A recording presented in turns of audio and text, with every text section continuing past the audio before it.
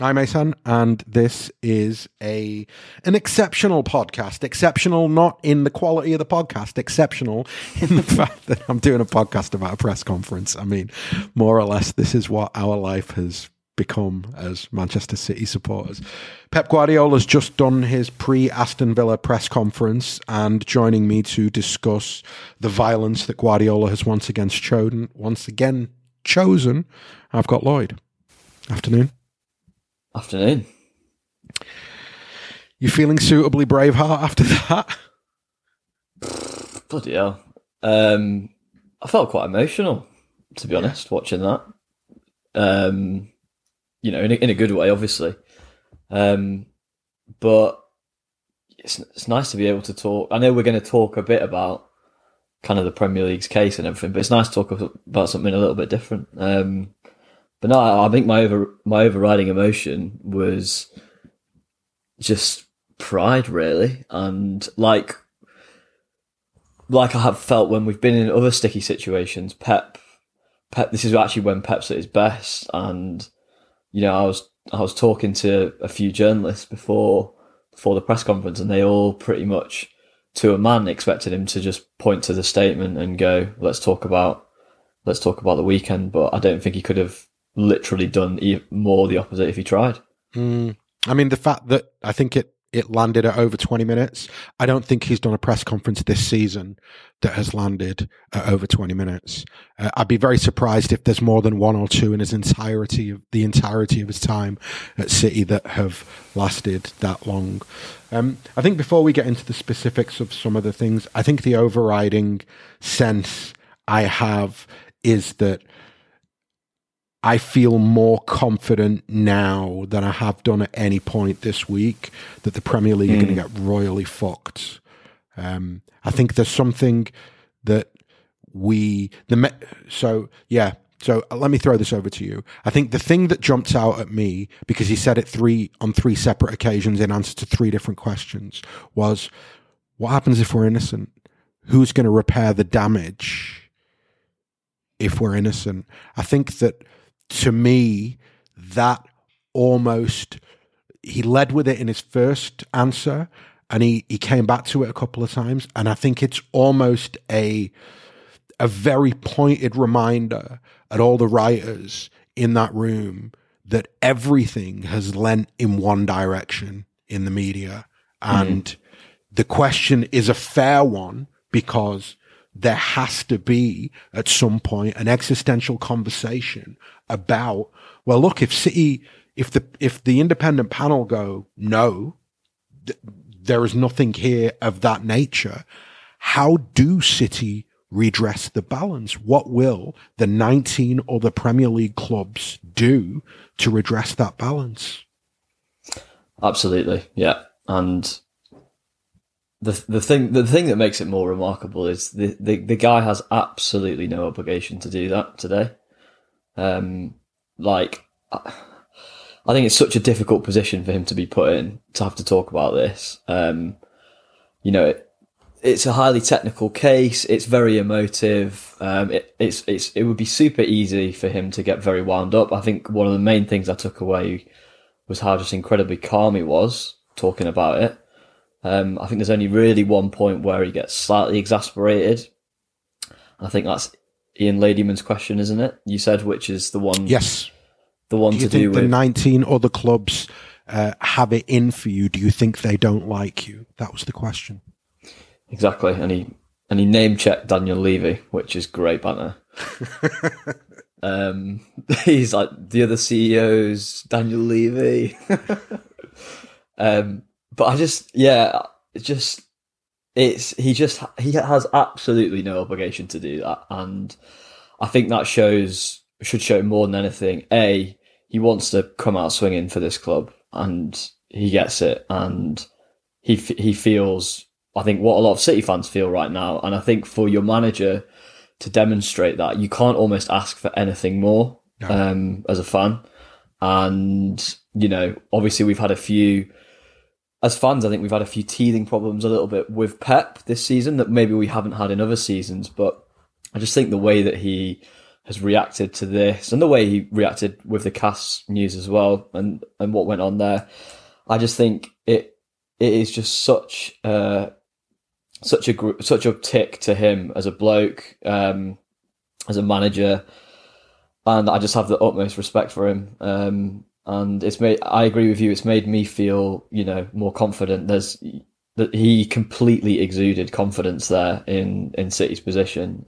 And look, it's still got to be heard by the panel, and Pep, made that point clearly, but I couldn't not watch that and kind of be beaming ear to ear. Yeah. I think the confidence that you talk about, the thing that gives me, the thing that fills me with confidence is one of the things we know about Pep is that he's his own man. Nobody at the club can tell Pep what to say, what to do, or how to behave, or how to react to any given situation. He's completely and utterly autonomous in that sense. So, and whatever way you spin it, he's a very emotional man. It's very rare that Guardiola can hide his emotions. And the thing that fills me with not just confidence, but with pride as well, is how much he believes in his people. Again, if you look at, there's a lot of motifs that were repeated in that press conference, yeah?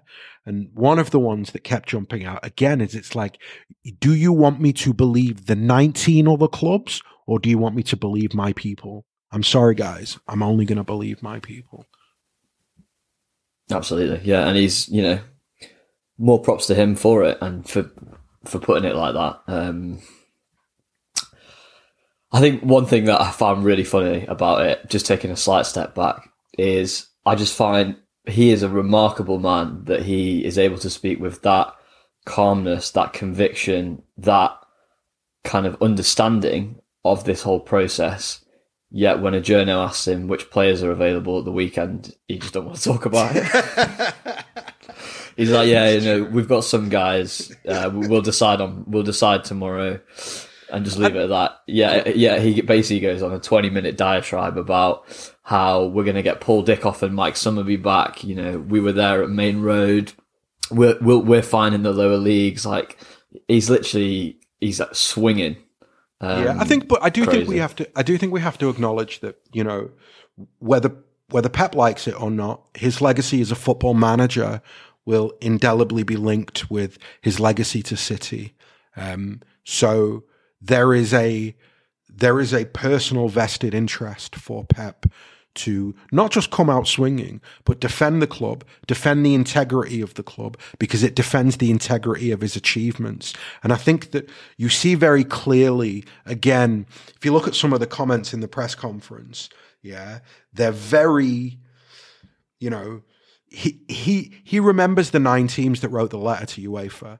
Yeah, he reeled those. Didn't have a problem reeling them off, did he? No, right? He didn't have a problem. He didn't misremember anything. He knew exactly who wrote that letter. And then he said they wanted to take the position that we'd won on the pitch. And again, if you look at motifs and you look at themes, it's something that it's really important that he brought it back to that. And he brought it back to that 2 or 3 times. The fact that what him and his team achieved on the pitch, other people wanted to take those achievements without winning them on the pitch.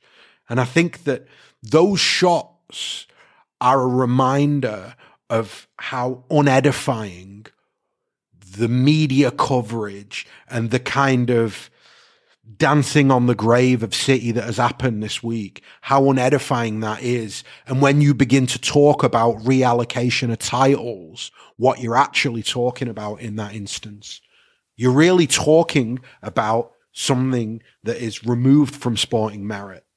You're talking about dishing out accolades, not based on sporting merit, but based on court cases.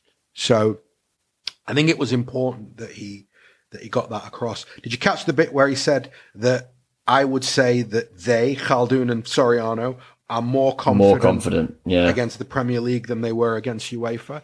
Again, I do not for one moment believe that Guardiola would say that unless he felt it. Yeah. So I think that was one of the most noticeable things to me, and I wanted to talk about that because that's a big thing to say. Yep. Publicly. Yep. Like there's very little to be gained from that, if it goes wrong. And Pep will know that he's a smart guy, and to name check those two guys as well. Again, he's putting his neck on the line there, and he's obviously kind of referencing our CEO and chairman at the same time, who he's obviously got a very good relationship with. So, look, for him to do that, that raised my eyebrows in a bit of an Ancelotti way, but I think that demonstrates probably just how confident, not just he, but those guys and, the other guys around the table that are part of the conversations at the kind of high board level are about the situation, because that's just not something that you say unless you feel very sure of your position. So I thought that was really, really noticeable. And there's an element, I think, of just being a City fan, that hearing him say that makes me think, oh my God, he's so confident. Maybe we should be more confident. And there's obviously a bit in us that makes you think, oh God, I hope he's not overconfident, just because of ways that things have sometimes gone with City. But I think ultimately, like you say, I think for him to say that, it's big. It's big stuff. It's big stuff. I think, one of the things that I said it in the week, that the thing that makes me confident is Khaldoon. And the reason I say that is just because of the context of Manchester City Football Club and where it sits within the retinue of everything else that he does. And I just feel in my gut that there's no way that he would preside over any public-facing business with Abu Dhabi's name attached to it that had involved itself in such a deep and concerted level of mismanagement. Yeah. I found that very hard to believe anyway. And seeing Pep talk, it reminds me that it isn't, this isn't Soriano against the 19 other CEOs. It really isn't. And when you remove that from it, when you remove the kind of personal nature of the attack, and make no mistakes, this is a personal attack on City. When you remove the personal nature of it, it is just going to be their lawyers against our lawyers. And ultimately, if we are right, and we feel, and I certainly feel that we are in the right here, then when the other shoe drops and we're found not guilty, I hope and I pray that Khaldoon and the people in Abu Dhabi decide that they want something, that they want a pound of flesh off somebody. God, I'd love to see what that is. If that day hopefully comes around, that'll be. I think we'll have another interesting press conference. I might be doing a podcast that day. So, can I ask you a question? Go on. So, obviously, we're recording this immediately after the press conference. So, I literally haven't seen any kind of reaction to it, bar what a few City fans have said. Just to try and, not a devil's advocate, but just think about it from the other side. Do you think is there any element of, you think, I'm not saying I agree with this, I think it's worth considering. There's any element that Pep exuded overconfidence there, and that he was trying to almost protect his legacy? Or was there no kind of element of overconfidence that you gleaned from like his comments, and also not just his comments, but the way he kind of held himself? No, absolutely not. I think it's a disingenuous question on your part to begin with, because I think that he's been put in a fucking impossible position by the fact that if he'd have gone out there, like we said at the top, and gone, the club have put a statement out, I'm not saying anything else on the matter, talk to me about Villa, he'd have got shit for that. Yeah? So... And that wouldn't have been justified in my case. But yeah, I know what you mean. No, but he would have got tons of shit for it. So he's chosen to come out and express his opinion. Now, if you're asking me whether Guardiola himself was disingenuous in that press conference, it goes back to the comment I made at the top of this podcast.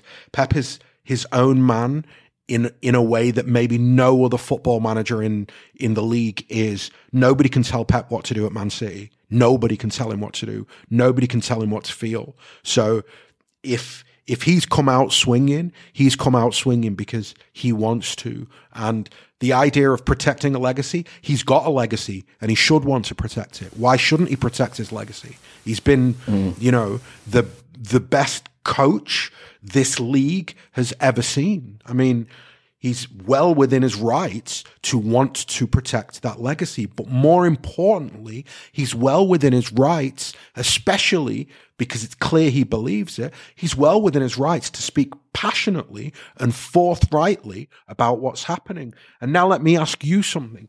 Are you surprised by, one, the number of times that he's said the 19 other clubs have done this? He doesn't give them a pass. He doesn't say the Premier League board or the chairman or no. He said it's the 19 other clubs. In the same way it was 9 clubs with UEFA, he said it's the 19 other clubs that have done this. Does it surprise you the kind of fucking choose violence nature of the way in which he's gone after the 19 other clubs? Thanks for listening to the first 15 minutes of the show. To listen to the full podcast and all our contents, including reviews, previews, analysis, quizzes and much more, go to 9320.com to sign up now, or simply click the link in the description. So what are you waiting for? Go to 9320.com now for the best, most passionate, impartial coverage of Manchester City and beyond.